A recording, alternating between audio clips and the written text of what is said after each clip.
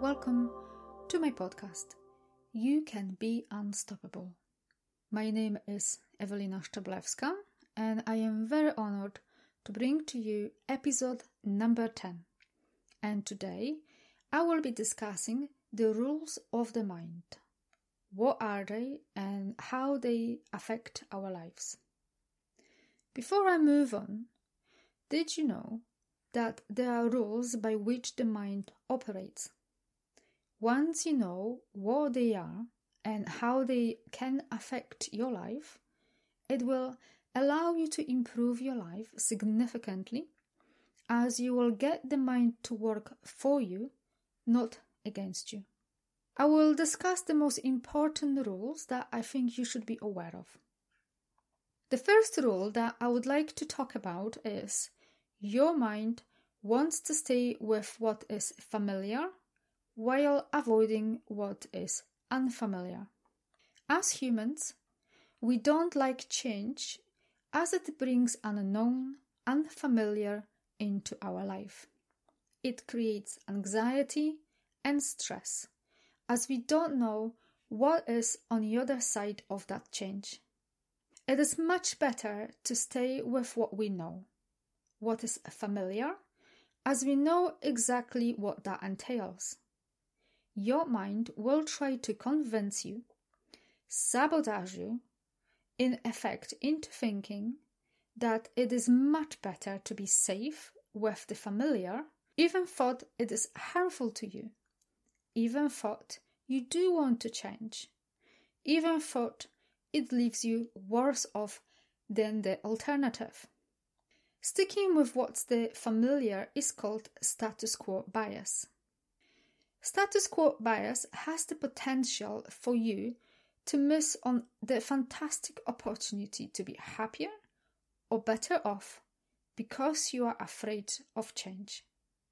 The second rule that I would like to discuss is that according to Freud's pleasure principle, we are biologically driven to avoid pain and pursue pleasure. This rule makes us seek immediate gratification for all our needs, desires, and wants. We make decisions based on if they will bring us pleasure. The main need is to fulfill the most basic and primitive urges such as hunger, thirst, and sex. If we struggle to meet those needs, we experience anxiety and tension. As humans, we feel the loss far more vividly than gains, and therefore work harder to avoid loss. We tend to give far more value to something that we already have. When you want to change some of your habits, it may be very helpful to link unwanted habits to pain and wanted habits to pleasure. If you are on a diet and you order a salad, say something along the lines, I am choosing this. This is exactly what I want, and it will be delicious. If you look at the salad as a necessary evil, then you will find very hard sticking to the diet. Another rule of the mind that I would like to talk about says, the mind responds to the pictures and the words that you are saying to yourself.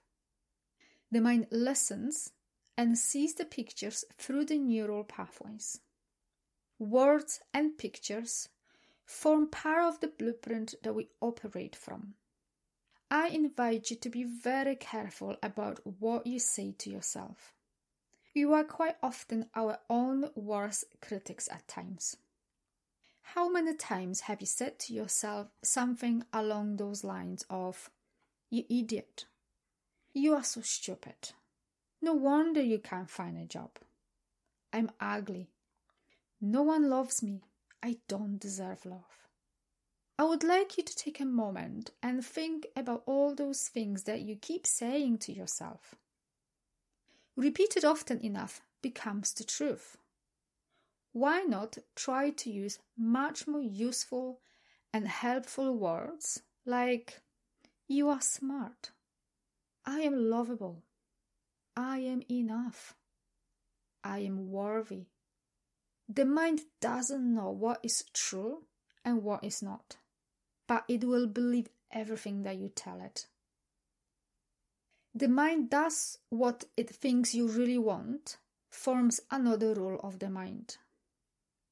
I said earlier that your mind is a very good listener, but it can be confusing for the mind when you say one thing, but your beliefs are the opposite of what you say on a conscious level. The mind will pull you back to what you believe, even thought is not what you want on a conscious level. Negative self-talk doesn't help here. Unconscious blocks can be a series of obstacles when it comes to feeling good and achieving your goals, as the subconscious mind always wins. For example, imagine that you are going for a job interview, but your inner dialogue is, I suck at interviews. I will screw up my chances somehow. Or you are going on a date and your inner voice says, you are not good enough for this guy or this woman. You are not worthy of love. And guess what happens? You get rejected and your mind feeds on it as a confirmation bias of your inner dialogue. Rule number 4. What is expected tends to be realized. In other words, what we focus on, we get more of. We become what we think about. For example, worrying is a form of programming a picture of what we don't want. Have you ever walked into a room and felt the uplifting energy as one of your friends was there and they are always happy and positive? Or do you know someone who's always unhappy, miserable, always expect the worst from people? And this is exactly what they are going to get.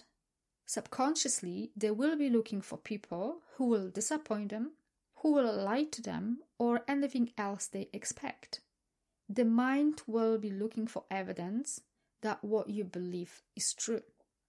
This is happening because you have certain beliefs created on the basis of past events, experiences, emotional hurts, and you will constantly be looking for the evidence to confirm that belief. Another way to explain this is to think that our health is largely dependent upon our mental expectancy. There are many studies out there to show that people who expect to remain sick, paralyzed, helpless, even to die, those expected conditions tend to be realized.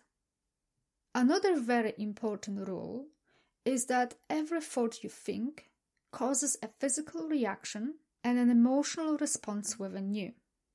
Simply said, thoughts can influence the mind and body. Every thought we think releases chemical message through neurons that help to communicate with other cells. Thoughts can influence the neurotransmitters in the brain. For example, optimism is linked to better immunity, while depressive thinking is linked to reduced immunity, as your body is flooded with stress hormone, leading to headaches, muscle aches, or problems with sex, and much more.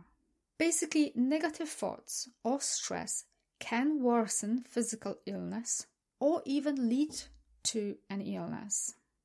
For example, take a simple thought of, I don't want to get up, that many of us struggle from time to time.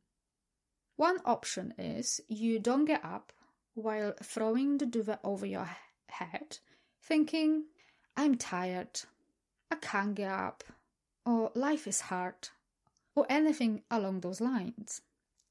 Or the second option is you do get up thinking, this isn't so bad, I will get on with my day just fine. Neurons will send different pathways and signals dependently which options you choose. Every thought has a corresponding chemical reaction in the mind and body as a result. How many times did you go on a date or attend the job interview and experience a shot of adrenaline? What is important to understand is that if you want to change your thoughts, you need to be aware of the triggers and patterns of the thoughts that you have in response to those triggers. The next time you are lying in bed thinking, I don't want to get up, ask yourself what triggered that thought.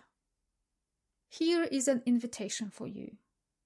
Next time you are stuck in traffic jam, feeling frustrated and irritated, thinking, I can't stand this traffic, try to remember that this thought just sent signals to your brain to speed up your breathing and tense your muscles. Whereas the thought, I can't control this, might as well relax, will send the signal to your body to calm down.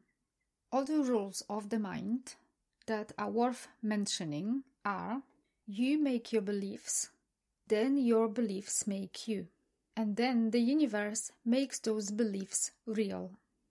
Another one says, the mind cannot hold conflicting beliefs or thoughts, they cancel each other out. Next one says, your mind can only work in the present tense. Another rule says, your mind does not recognize neutral words like tomorrow, maybe, later, no, not. And the mind learns by repetition. You can't fight the subconscious mind. It is like fighting a losing battle between the subconscious mind and the conscious mind, where the subconscious mind always wins, especially if they involve the paleomammalian brain, which is the emotional brain. Emotions win over logic. You have to work on emotions that are attached to specific situations or people that trigger you. The mind is highly emotional, you know. When you understand the rules of the mind, you can get the mind to work for you and not against you. You may have to do some work around your beliefs, and the best way to do this quickly and effectively is to work with the subconscious mind. I hope that this information provided you with a deeper understanding of the rules of the mind and encouraged you to explore them in greater depths. Thank you very much for listening, and if you think that this podcast is of value, then please share with your friends and family.